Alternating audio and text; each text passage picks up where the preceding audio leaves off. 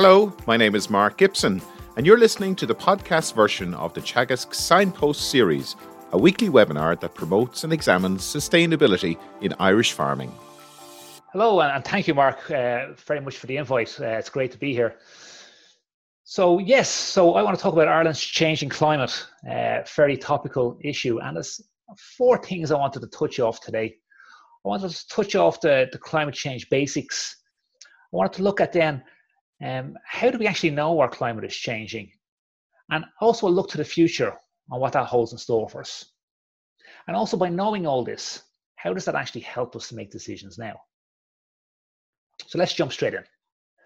So we'll start with a bit of planetary physics, but I guarantee nothing you don't already know. So we know the Earth is a sphere, and the energy comes from the sun. Now, when the sun's energy reaches the equator, those rays almost impact with a direct hit. And I always think of it as a lot like kicking a football. If you kick a football in the middle of the ball, a lot of the energy goes into the ball and the ball goes forward. But if you were to kick the ball at the top of the football, it kind of skims off. Some of the energy goes into the ball and goes forward, but not as much as had you hit the middle or the equator. And this creates a temperature difference in the sense that the equator becomes warmer than the poles. And that temperature gradient is what helps drive our weather. But let's leave the textbooks for a few minutes and let's look at real life. This is an animate compass made from EUMETSAT. These are the European Meteorological Satellite people. And what we're looking at here, we're looking at real world images, and we're looking at how the cloud moves around our planet. Now, if we look at the equator, we see the warm air is rising at the equator, it condenses in the clouds, drops all that rain, that's where we get the rainforests. Then that now dry air falls down either side into the tropics, that's where the Sahara Desert, the plains of Australia are. We can see Ireland in there as well, all the weather patterns that affect Ireland. As the wind goes around from the west, it hits the Rockies, goes up in the air and comes back down and spirals around to these low pressure systems that we're so familiar with. Also, if you look at Ireland, it's green compared to the white and snow of Canada and Russia. And again, it's because of that Gulf Stream, that warming effect that we're so familiar with. And I picked this month, October 2017, because this is Hurricane Ophelia. We can see it developing out there in the Eastern Atlantic. Now, this is actually a full-blown hurricane traveling in the direction of Ireland and caused quite significant damage. And unfortunately, we lost a few lives in that.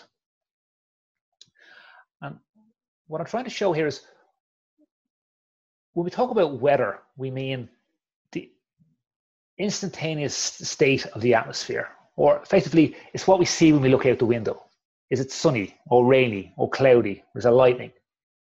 But when we talk about climate, we mean the average of these weather conditions over a long period of time, usually about 30 years. So the climate is the typical weather we'd expect to get at a certain point on the Earth at a certain time of year.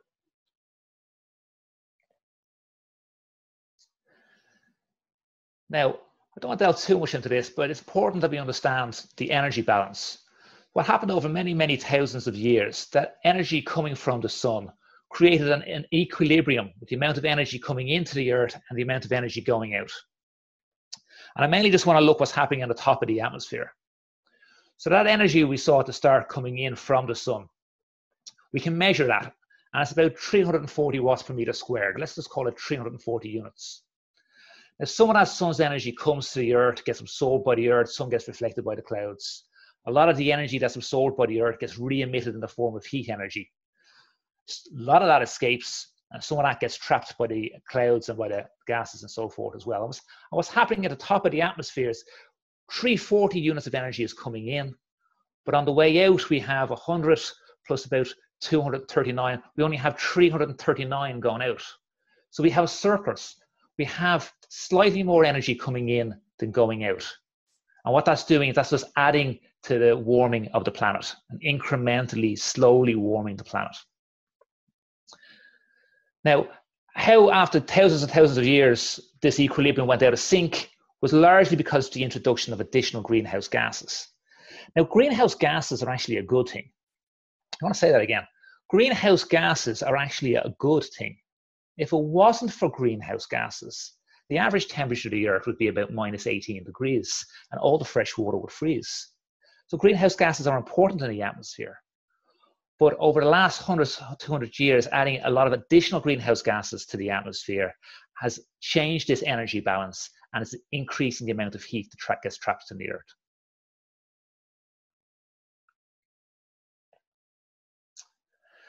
Now, how do we know our climate is changing? I want to take a look at a place very close to my heart, Valentia Observatory down in Carrickfergus, County Kerry. I want to look at our stereotypical observer. Let's call him John, our weather observer. And we've many of these across the country. And let's say John spent his entire professional career at Valentia as a weather observer. So that's 40 years. 40 years you're dedicating, working your life to making weather observations. And that would equate to about that much on the records set from Valentia, going back to before 1880. Now, John would have worked as part of a team of about 6 people, working morning, daytime, and evenings, 365 days a year, making weather observations. So, as part of a team of 6, John's actual contribution for the 40 years of his life would have been about that much data to the record set from Valentia. And when you look at it in that point of view and think of where you are in your careers now and think you're working the rest of your career till 40 years of service, all of your life's work goes into producing high quality record set. And it only covers that much from the record set from one particular station. And you get a feel for the monumental effort and dedication needed in order to piece together a reliable, accurate climate data series that can be used for climate change studies. We've got 2 graphs here. The top graph here is rainfall at Valentia, and the graph below it is rainfall on the East Coast in our station in Phoenix Park. And we see about twice the amount of rain falls on the West Coast as the East Coast. Remember that, we'll come back to that. Now, because of the dedication of the likes of John and the many other observers in Ireland and all around the world, we're able to piece together a picture of what the temperature of the planet has looked like and how it has changed over the last 140 years or so. And what we're seeing is a consistent trend of increased warming. And there's many, many ways to represent this trend. There's climate stripes and there's climate spirals. I particularly like this one from Antti Lipponen, who works in the Finnish Met Office. And here he's broken down the warming in all the different countries. And what we're looking at here, a blue bubble is colder than normal, and an orange-red bubble is warmer than normal. Ireland is over on the right-hand side there.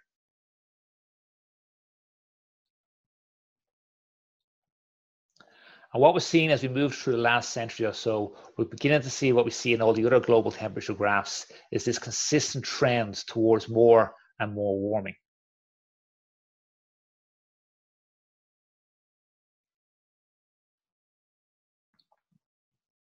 So we can clearly see the warming of the planet everywhere. Now, I want to take it back to Ireland a little bit. What we're looking at here is Eireann measurements from the likes of John and others around the country over the last 120 years or so.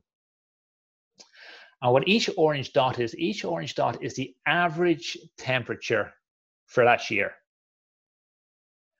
And if we draw a simple linear trend through it, that white line through it, we see that there's an increasing trend in temperature. So Ireland is getting warmer. So what we're seeing on the global signal, we're also seeing happening in Ireland. And what we see is the temperature has increased by about 1 degree over the last 100 years on average. Now, pop quiz. What's the average temperature in Ireland during the summer? Shout at the screen, nobody can hear you. So the answer is it kind of depends where in Ireland you are. But if you take the mean temperature, including nighttime temperatures over the summer, it's about 14 degrees. And during the winter, give or take about 5 degrees. So 14 minus 5 is about 9. So every year, Ireland passes through an average temperature change of 9 degrees without really any difficulty whatsoever. So is an increase in 1 degree really that big of a deal?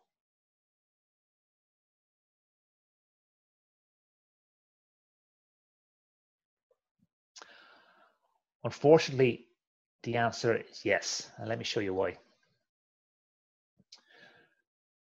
Our climate follows what we call a normal distribution. So most of the time we get in around what we expect, and sometimes we get deviations from that. So sometimes we get colder than normal or wetter than normal, but most of the time we get in around normal. Now what happens is if you move where the normal is, we start to bias the extremes. And what happens is all of our ecosystems, our civilizations, our building standards, they're all based on the type of weather we would expect to get in our region at certain times of year. But if you start changing those and shifting those extremes, you start knocking all that out of balance.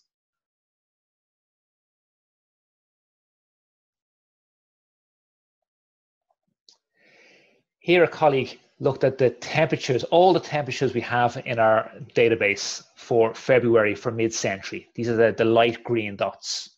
So it's the frequency of temperatures that we get. And if we fit a normal curve to that, it looks something along the lines of that. And what we're seeing is most of the time we get something in and around for max air temperatures in Feb, in around, what's that, about 8 degrees or so, during the 30 years between 1960 and 1990. Now, if we look at just the last 30 years, which is the navy dots, we see a normal curve like that. So this moving of the normal isn't just in theory. We're actually seeing this in the Irish record set. What we're actually seeing here was seeing that effectively spring is arriving earlier on average.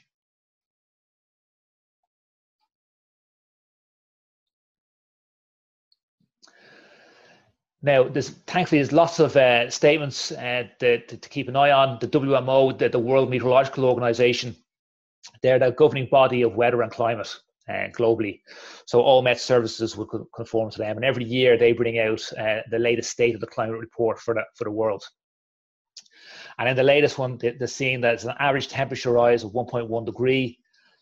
Last year, we know it's record levels of carbon dioxide in the atmosphere.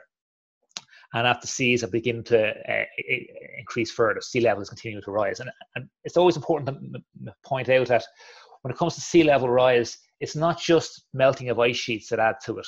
It's the thermal expansion that adds a huge proportion to the actual sea level rise itself. So bear in mind, it's global warming is the cause, but it's climate change is the consequences. Now, Ireland, we're about to launch between Eireann, the EPA, and the Marine Institute a significant state of the climate report for Ireland in the coming months. So we'll advertise that when that becomes available. Now, moving on to the future, what can we expect? Now, here we see relatively hot off the press global simulations from the EC Earth model. These are done by a colleague, Dr. Paul Nolan, out of iCheck. And what we're looking at here is we're looking at this model, which is built by the EC Earth Consortium, which Ireland are involved in through this research project funded by EPA, Eireann, and the Marine Institute. And what you do is you run the global climate model on some of the world's biggest supercomputers over the past, which is that black line we're seeing on the bottom. And we do that to make sure it agrees with observations. And then we let it continue into the future under different emission scenarios.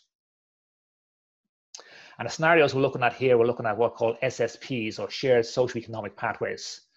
So these are slightly different to the RCPs that many people may be used to looking at. The RCPs were the emission scenarios that we used in the latest published IPCC report, the AOR5. And they're very much based on the physics. They're very much based on the radiative forcing, that energy balance that we looked at the start. The SSPs are a bit more advanced. And what they're looking at, they bring in socioeconomic aspects into it as well. So they're building in the likes of changing technologies, people's behavior, even the fragmentation of politics, the likes of Brexit and so forth, and how if global politics is more fragmented, the more difficult it is to agree and implement global agreements. And we see across all its global scenarios that we're locked into a period of warming. The question is really about how much warming are we actually locked into. And what we can see from modeling the physics over the past and over the observations is that the models have a fairly good grasp of actually capturing the actual physics of the atmosphere. One of the biggest uncertainties as we look into the future is really what the emission profile, what path we're actually going to follow. And an awful lot of that is dictated by policy, and do we actually meet our targets on those policies. And here's some of the RCPs. The idea behind it, and what the IPCC are working on at the moment through their CMEP6 model simulations, which will form the next IPCC report, the AOR6, which is currently under review by governments at the moment, or at least sections of it, is that you try and capture as many of the models with as many different outputs as possible, built in different ways by different teams, and really try and get a consensus for how likely these different scenarios are likely to happen into the future. And that provides decision-making capacity now. Okay, so let's take these global models and let's bring it back down to Ireland.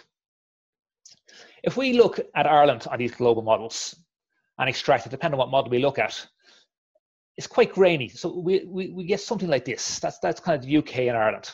And that's great from a global model point of view, because we can kind of capture what's happening from a global point of view, but that's not great from an Irish decision-making point of view. So what we can do is a trick called dynamical downscaling. And what this involves is you take a postage stamp around your area of interest. And you take the global model, the output, and you feed it into the boundaries, you feed it into the edges, the red lines. And these models now, they're not just surface models with surface observations, but they're three-dimensional models. And by rerunning with different physics on a localized scale, what we're able to do is we're able to add an awful lot of extra value and extra detail to the climate simulations over a much smaller area. Now, you couldn't do this for the whole world because there simply isn't the computational power in order to run models at this resolution, at this level of accuracy for the whole world. But by stepping it down, by getting from the best global models that are out there and then downscaling it to finite projections over Ireland, we can add an awful lot of extra detail and in many cases some extra confidence intervals.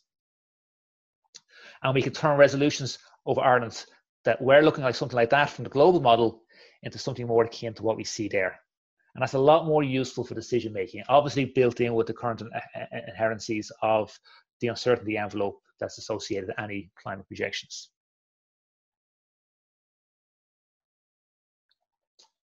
But the question I'm always asked is, are they any good? Well, what we're looking at here on the left-hand side is real rainfall, so measured rainfall over Ireland over, give or take, a 30-year spell between 82 and 2014. So that's what fell. So that's the likes of John and others who observers around the country, all our volunteer observers, literally hundreds of measured points over many, many years would give us an accurate picture of what happens there. And on the right-hand side, what we're looking at is what the climate model, the downscale climate model shows. And you can see striking similarities between the two, more rain on the west and the east and so forth. And that's the model downscale to 18 kilometers. Now, if we downscale that even further, bring it down to 6 kilometers, or downscale that even further, down 2 kilometers, see how strikingly good the climate model is at capturing reality. So it gives us an awful lot of confidence from an Irish perspective using these downscale techniques. And also we can see in the likes here, we can see that difference between what we saw earlier on, the twice the amount of rainfall falling in Flenshire than in Phoenix Park in Dublin.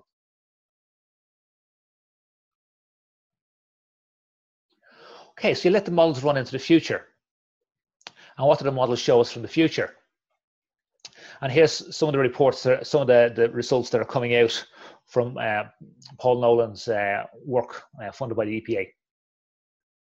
So by mid-century, what we're expecting to see is that the mean temperatures will increase, and depending on scenario, increase between 1 and 1.6 degrees or so. We'd expect hot days to get even warmer. We're expecting cold nights to get warmer. We're expecting to see frost days decrease, the number of frost days decrease because it's warmer on average. And because of this warming, and assuming an adequate amount of moisture and water, we expect the growing season to also increase. Now, a few years ago, I was being interviewed by the national broadcaster in Slovenia. At the time, the Mediterranean were experiencing some serious droughts. And they were saying, how do you manage to convince Irish farmers of the dangers of climate change when they're looking at less frost days, longer growing seasons?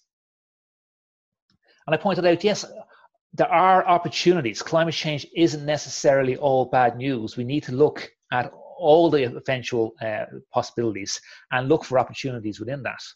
But as well as longer growing seasons and less frost days, there's also comes a water management problem, potentially more droughts, heavier rainfall events, potentially more flooding. There's also, with the warmer temperatures, can bring different and more exotic pests and diseases. There can be also more extreme rainfall events and more extreme storms. So it's knowing about the future changes we can make decisions and try and adjust accordingly to balance them. It's not just about focusing just on part of it. We need to look at the whole picture. So continuing on there, we're looking at more heat waves on average during summer months. Heavy rainfall events, and this is really because a warmer atmosphere can carry more moisture. So if there's more moisture in the atmosphere, there's more potential for that rainfall to come. And what the climate models are showing is that they're expected to see heavier rainfall periods during winter months. And there's indications to show that although the number of storms passing over Ireland may decrease, those that are severe storms are likely to increase. And this is an important point. The warmer atmosphere can actually magnify and amplify severe storm events. And we're seeing this all over the world. Okay, so knowing all that from the past and the future, how do we know that now? And how can that actually help us now to make decisions? So I want to introduce you to the idea of climate services. And what climate services is taking all this knowledge, all this past and future knowledge, and actually trying to translate that into usable, actionable information that experts within the sectors can actually use to make real world decisions. So in our example here, the farmer is asking, do I need to plant drought resistant crops? Or maybe he's interested to know, well, what species of trees should I plant now so that it's still suitable by mid-century? The energy engineer is interested to know about a particular area, how much solar or wind energy would that area have had in the last few decades and how much is it likely to have going forward? Or with the pressure to build houses and new townlands with our increasing population, the water sector may be very interested to know is, well, will that river have enough water in it by mid-century in order for the new townland to be able to tap into it? And the way it works is you take all this meteorological information, you take all the sector-specific knowledge, and you blend the two of them together to co-produce climate services and products that are used then in order to help make these important real-world expensive decisions. And Ireland is moving towards more of a national framework towards climate services. We're moving towards more of a standardized set of climate projections that's government-backed and develop climate services on the back of these.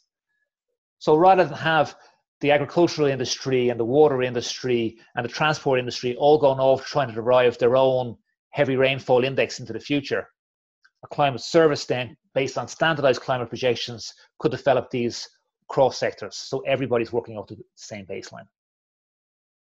And that's the direction Ireland is moving. Now, I'll finish up with this, but just to finish, I want your hand with something. Why do me a favor and close your eyes? Okay, nobody can see you. Close your eyes and think about somewhere from 30 years ago. Maybe it's a house that you grew up in, an old farm, your parents' farm, an old piece of machinery, a bus stop, townland.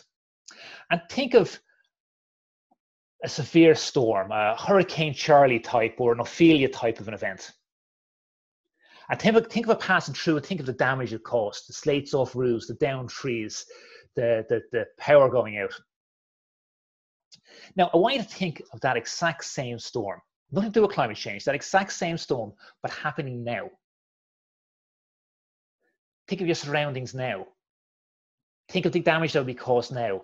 There's more population, there's more infrastructure. That tree that would have fallen in a field back 30 years ago may now fall through a Lewis control center. It may fall through a hospital or a road, a bridge that wasn't there 30 years ago. There's potential for more damage purely because there's more infrastructure, because there's more people. Now, with your eyes closed, I want you to think of a scenario 30 years in the future. And I want you to think of that exact same storm, nothing to do with climate change, that same storm happening 30 years from now. A lot more electric cars, even more infrastructure, maybe your front door even operating off power that has gone out. Okay, now I want you to amplify that severe storm event because of global warming. Global warming has the power to magnify that. And I want you to think of all the extra damage that has caused by the more severe event caused by climate change. I want you to think the thresholds that didn't actually happen last time now, but now have. Maybe that section of cliff face collapsed where it didn't under the normal storm. Maybe because the storm is more severe, that extra town got flooded or that extra river burst its banks. Maybe all those crops, because of the wind damage, all got wiped out because of that extra severe storm. Storms have always happened and storms will always happen. But global warming can make storms more severe, and it's that extra damage is why all the governments all around the world are waking up. It's that extra damage that governments are coming together and putting policies in place to try and tackle climate change, because it's that extra damage we have the potential to do something about. Now, open your eyes. Climate science has given us the benefit of hindsight. Let's use it. I'll leave it there. Thanks for listening.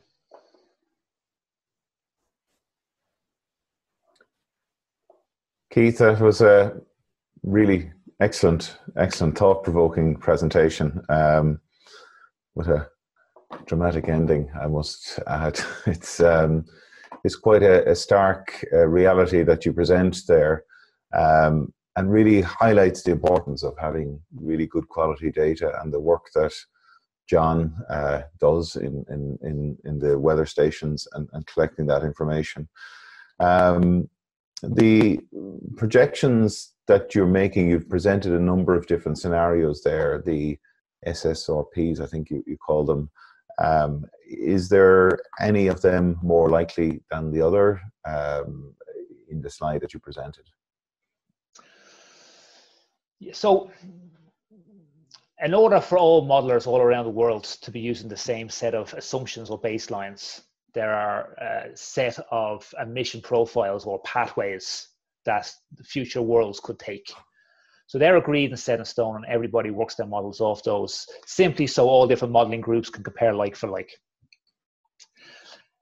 They cover a whole range. So they cover right up to business as usual approach, which is a trajectory over recently we've kind of been on, right the way down through to if we implement policies, right the way down to if we make huge changes, right the way down to net or effectively negative emissions. So they're all part of the realm of possibility, and really what Paris and the latest IPCC reports and so forth trying to bring global warming to keep it within 1.5 degrees and certainly below 2 degrees. They're all trying to tackle the pushes on a middle to lower trajectory path. So the fact of the matter is we don't know where we're going to be by mid-century and by the end of the century. What science does is science is able to give us a look into what those futures potentially look like. But really, it's to do with the global emission policies and how we actually stick to those, as well as new technologies and how all countries react to it will dictate which path we actually follow. We've a really good question here, Keith. It's around that projecting into the future. The question reads here: if we could expand the data set on world temperature over millions or billions of years, would we not find that there is a larger natural cycle spaced by ice ages? Accepting that we do influence the speed of change, is it still not part of an overall natural cycle? This is a point that we see presented quite often. How can we be sure that this isn't part of some natural oscillation that's occurring in the climate? Sure, yeah, no, we get a question a lot.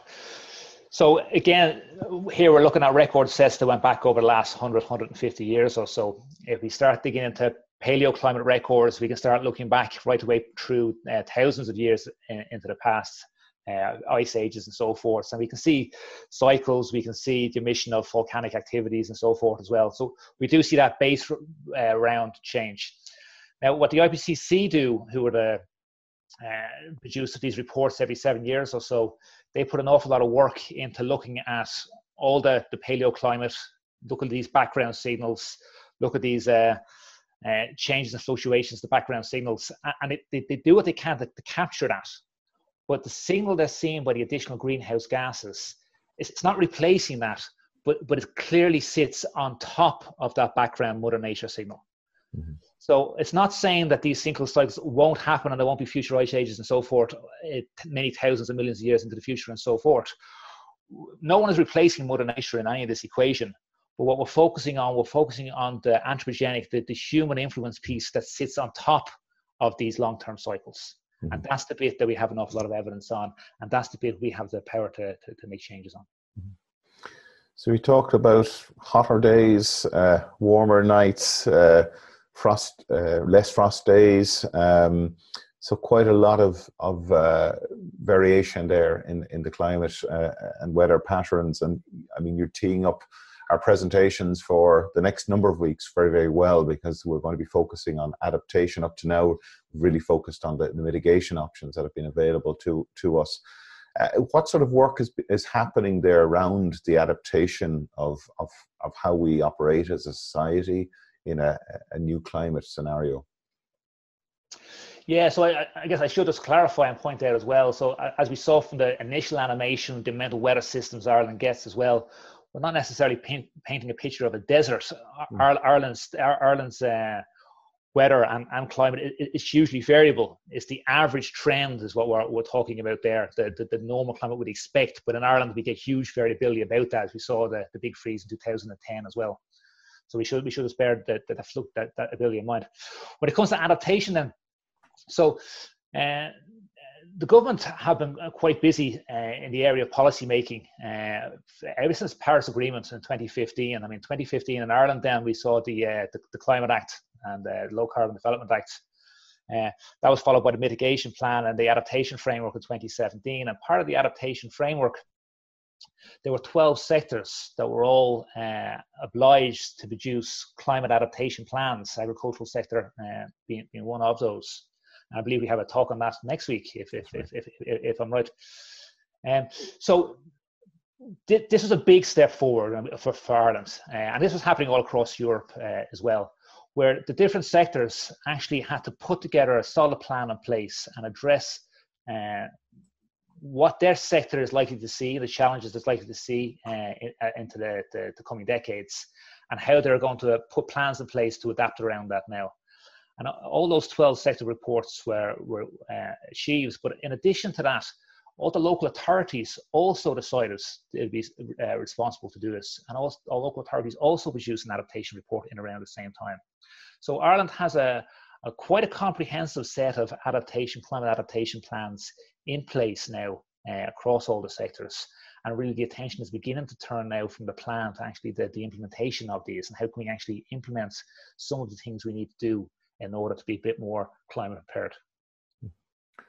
Thank you. Pádraig, some really interesting questions coming in there. Do you want to go through some of them for us? Lots of questions, Mark. I think we've touched on some of them already, but one in particular, just spring is arriving a little bit earlier. You touched on it, Keith. You kind of mentioned it along the lines of temperature. You didn't really mention rainfall. How are the seasons being impacted, or how can farmers plan into the future, I suppose, around temperature, rainfall, spring, summer, and autumn hitting when they should? Yeah, so it's a very tricky one to plan year, season, month, week, in a sense that when we talk about climate, again, we're talking about 30-year trends. So we're talking about the average direction that things are moving. So just because it was a particularly wet, let's say, for example, last year, 2019, in February, it was particularly warm. This year in February, it was very, very wet. And then we had that very unseasonal dry spring, the droughts of spring from March, April, May then as well. So again, we get an awful lot of variation. It is quite difficult to plan. So there is no secret report I can give to say, do it this way or do it that way. I mean, farmers know more than anything else that they're, in many cases, held hostage to the weather. And it's really a case of keeping an eye on what's on the horizon. Now, the good news is that there are more advances in greater outlooks from the weather forecasts. So up to now, the skill in the forecast, ECMWF be one of the statistically best weather models in the world, and Eireann are a member of those, and we often use those for our long-range forecasts. They've scaled out to about 10 days under certain circumstances, certainly in Ireland, out towards 5-7 days they can be skilled towards. But we're now seeing greater skill in monthly forecasts now as well. So having an indication, is the month ahead going to be wetter than normal or colder than normal, can provide some indication for farmers' decision making. And also what we're beginning to see come online internally at the moment, we haven't released them yet because we're evaluating them, but we're also evaluating seasonal forecasts for Ireland. So an outlook for the next 3 months ahead. And we're using the best models that are available for the world in order to evaluate, in order to do this. So I guess my best advice was always pay attention to the forecast. We start issuing more monthly forecasts as we go into the future. And soon in the near future, we start issuing seasonal forecasts. And not to get people's hopes up, sometimes seasonal forecasts, just the nature of them and where we are in the world, sometimes it's kind of an equal chance of wetter than normal, around normal, or drier than normal. But sometimes the models do show a signal of a hotter period than normal, or a colder period than normal, and so forth. So my best advice really is keep an eye on the Eireann forecasts, and as the latest science and credible information for Ireland starts to become available, we'll make sure that the Irish public have access to that. Okay, we have another couple of questions here, Keith. Agriculture appears to be taking more than its fair share of the blame for climate change. Agriculture to date has followed scientific advice and got us into this mess. Can we trust the scientists to then resolve the damage? And just to kind of put that together with another one, which with the greenhouse gas growth rate into the atmosphere, which of the kind of greenhouse gases are the most worrying? Is it CO2, methane, or nitrous oxide in your view? So two together there. Yeah, okay. So yeah, it's a difficult one, and all sectors have their own opinion, not just in Ireland, but globally in this, in the sense that it's the global emissions that are changing the energy balance for the globe, and then we see all the knock-on effects from climate change from that. So Ireland, relative to a lot of our European neighbours, we'd have quite a large agricultural sector. So obviously we'll have more emissions based on someone who has a smaller sector. So it's really not an easy one to solve. And I certainly don't have the answer to it. I mean, the emissions is not the area that Eireann work in. Eireann deals very much with the weather and the climate itself. But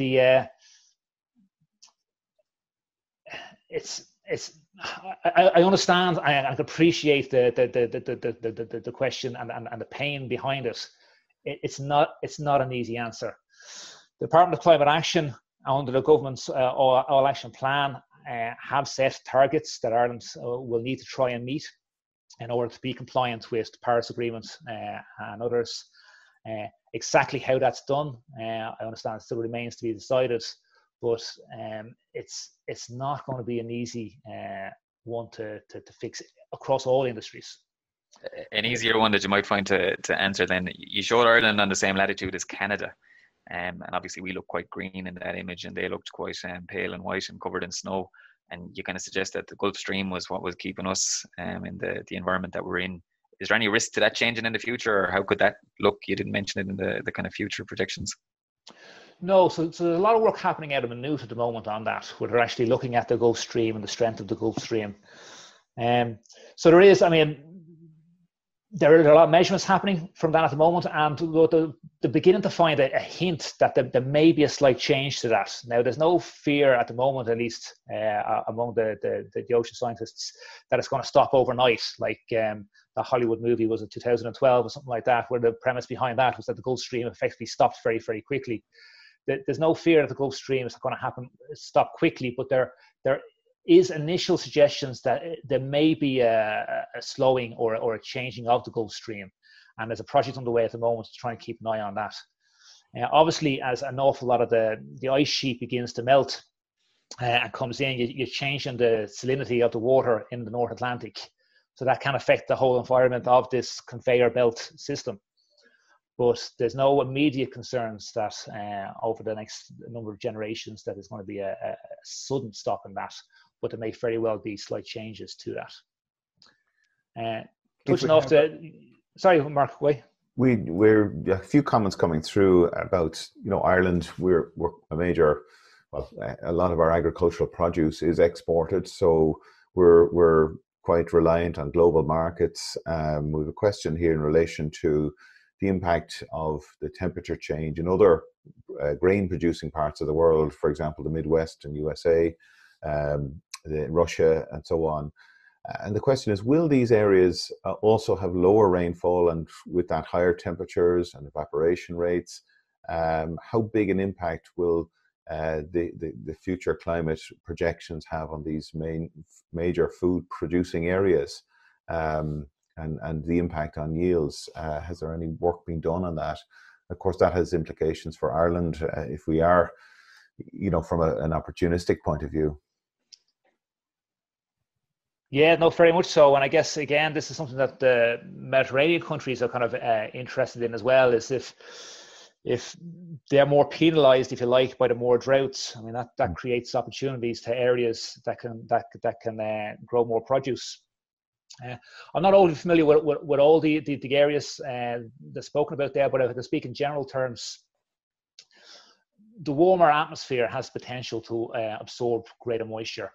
And with a greater moisture in the atmosphere, you can get an awful lot of extra heavy rainfall events, and it can change the dynamics of systems. So that can lead to a change in weather patterns. It can lead to heavier rainfall events and more flooding. But also the way that the atmosphere works is that it can also lead to more stable and prolonged periods of dry spells. And we begin to see that in a number of places around the world. Particularly, it often makes the news, not necessarily because it's drought, but often it makes the news because a fire ignited, and we see forest fires. We would have seen them in Australia there recently as well. So these are all visual effects of the droughts that are happening, partly as a consequence of changing patterns that are happening globally. So globally, people are seeing change in weather patterns. Whether those weather patterns are bad for your particular region of interest, or potentially good for your particular region of interest, it may bring more rain to an area that ordinarily might struggle for rain as well. It would really depend on where you are in the world. And again, you have to bear in mind the fact that there's an awful lot of fluctuations and variabilities in certain parts of the planet as well. We see it particularly in Ireland, where you get huge variability either side. So even though the trend is for drier periods or wetter periods or warmer periods, that doesn't necessarily mean you're going to get that year in, year out. So change is on the cards. Whether you could directly penalise some areas and others, you'd have to specifically look at those. I know from the Mediterranean are very worried. A lot of the vineyards in the Mediterranean are already looking at buying up land further north that isn't necessarily great for growing vines at the moment, but by mid-century would be the right temperate climates in order to keep these vines alive while areas are green and so forth. So it's really very regionalised, and you have to be quite an expert in a particular region to have a bit more knowledge on it. We have a comment here in relation to the overall communications of climate change to the wider public. And a point being made here that maybe as part of a broader public awareness and engagement, do you think that maybe extreme weather events, when they're being presented on television, that climate change should be linked more closely to those, or indeed listing the atmospheric CO2 parts per million as part of the forecasts, just in a bit to create that broader awareness amongst people. I think that's always a risk when we're hearing about something the whole time. We become desensitized from the issues, which I'm sure is a major issue for when communicating the severity and the importance of climate change. Yeah, no, this is a really good one actually, and it's something we're actually looking into at the moment. So we know we need to do a better job at communicating climate. In fact, the Oireachtas last year, Eireann at RTE went in together, and the whole topic of climate communication was discussed in some depth, in some detail. So since then, we've been really looking at ways to better communicate the climate message. We've started doing that through a number of different ways. Even internally within Eireann ourselves, we're trying to create some internal videos and so forth, educational pieces around the area. Obviously, we have that presence on TV as well. That's an RTE contract. It's an RTE decision that Eireann provide the forecasts for that. But certainly also in conversations with RTE, looking at ways to how best to improve and increase that climate communication message. It's done differently in different places. I mean, again, if you just have the CO2 level the whole time, CO2 is quite a seasonal, has a seasonal signal to it. And if you look over many decades, you see this really consistent increase in CO2 levels. And it's a very powerful graph. In fact, it's one of the most important graphs to ever come out of climate science from a policy-making point of view. That famous graph from Mauna Loa in Hawaii, the observatory there, where a guy, Charles Keeling, back in 1958, started measuring CO2 out in the middle of the Pacific, and kept on doing it to the highest standards, right up to 2005 when he passed away. And then the program got taken over by his son Ralph, and that program continues to today. And you see this really consistent, powerful increase in CO2, and you can link that to correlations in increased global warming. That type of stuff is really powerful. But if you're going to be putting the CO2 value of the last week or the day every night on the TV, on the news, that's just a number. You're missing out on the graph. And if you put the whole graph in there then as well, people get bored looking at the same graph, and it may be tiny. You can almost predict where it's going to go. So it's not as simple as just reporting those news. So we're very conscious of this, and it's something we're actually looking into.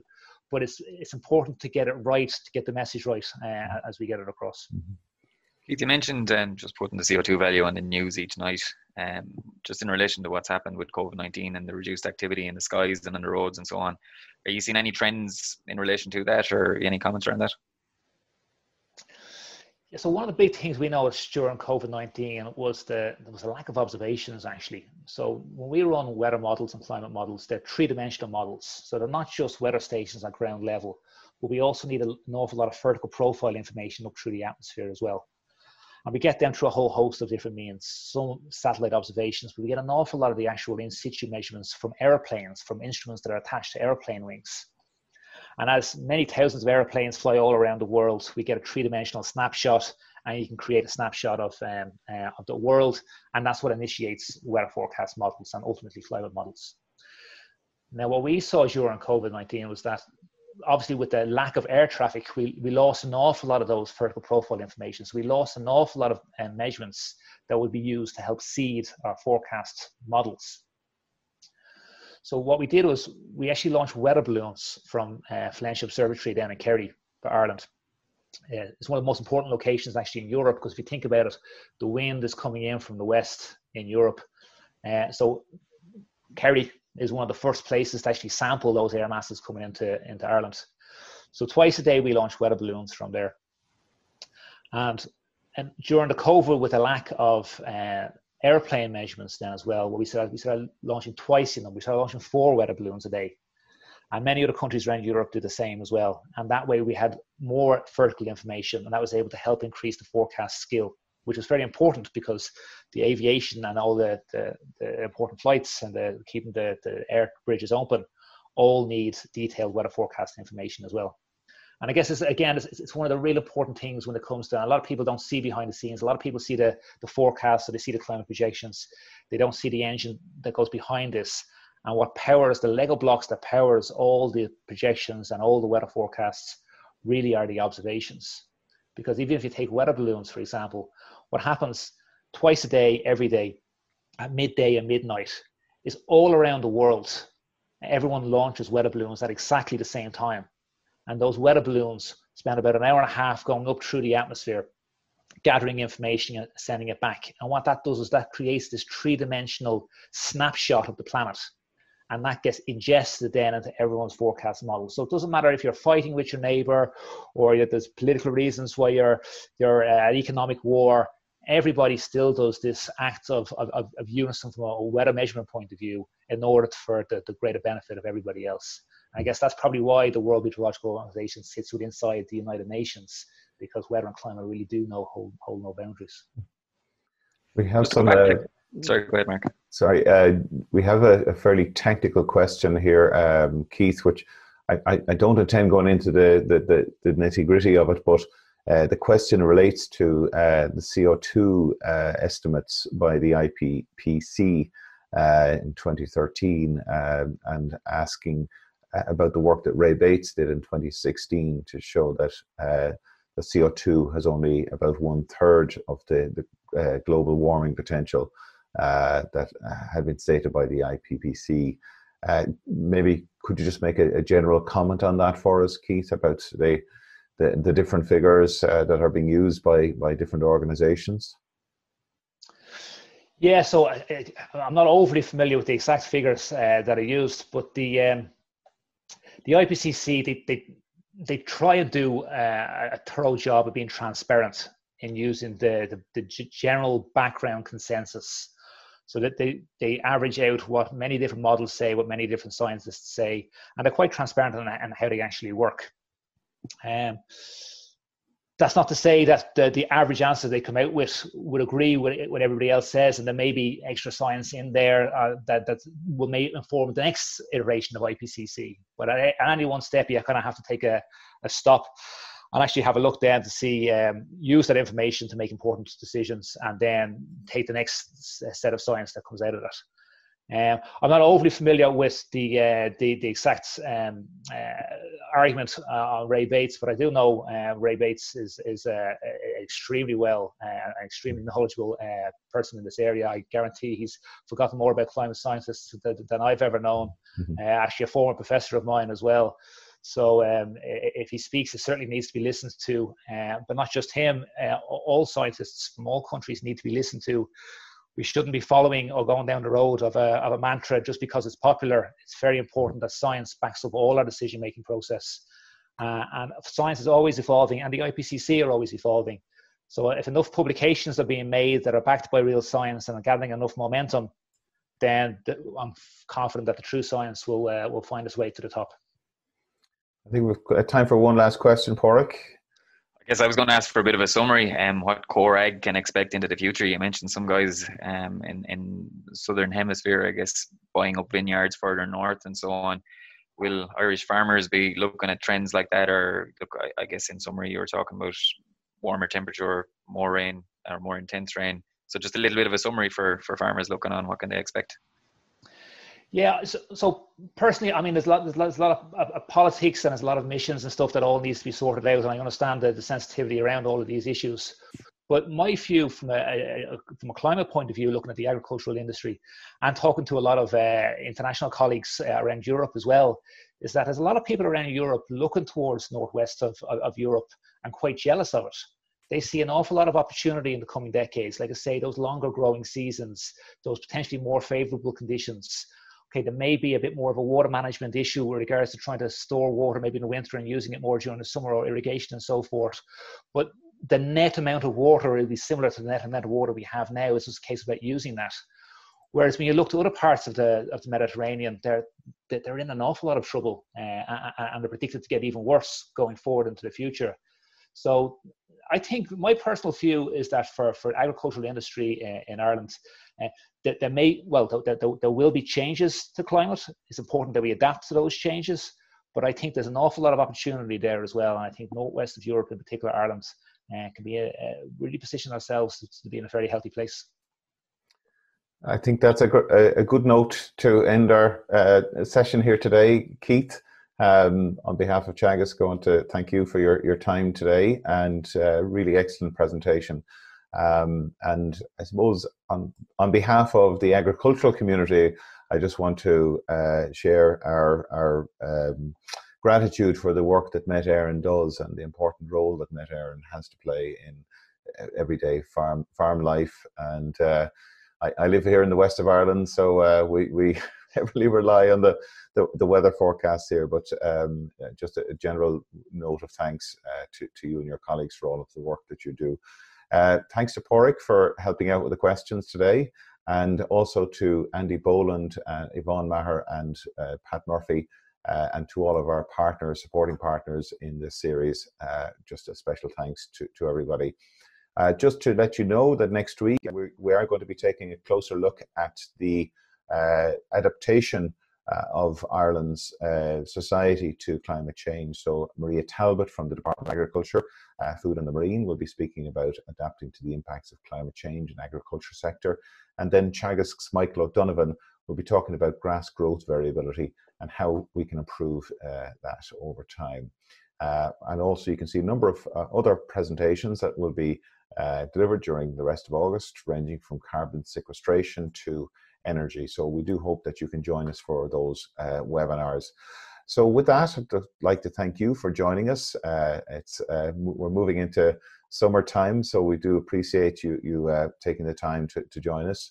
And if you are away from your desk, you can still view the Teagasc signpost webinars on your mobile. If you download the Zoom app, you can view the webinars at any stage. And also find a reminder that you can now sign up to Teagasc Connected Digital for free if you go to teagasc.ie/connected and click on Join Now. You can get a range of benefits, including a monthly newsletter, which gives you updates on webinars and new events and training opportunities available from Teagasc. So with that, thanks again, Keith and Pádraig, and we will look forward to seeing you all again next week. Thanks very much. You've been listening to the podcast version of the Teagasc Signpost series, the weekly webinar that promotes and examines sustainability in Irish farming. Don't forget to join us live every Friday morning for our latest webinar. For more, visit teagasc.ie. And you can also rate, review, and subscribe to the Signpost series on Apple Podcasts, Spotify, or wherever you get your podcasts from. I'm Mark Gibson, and thanks for listening.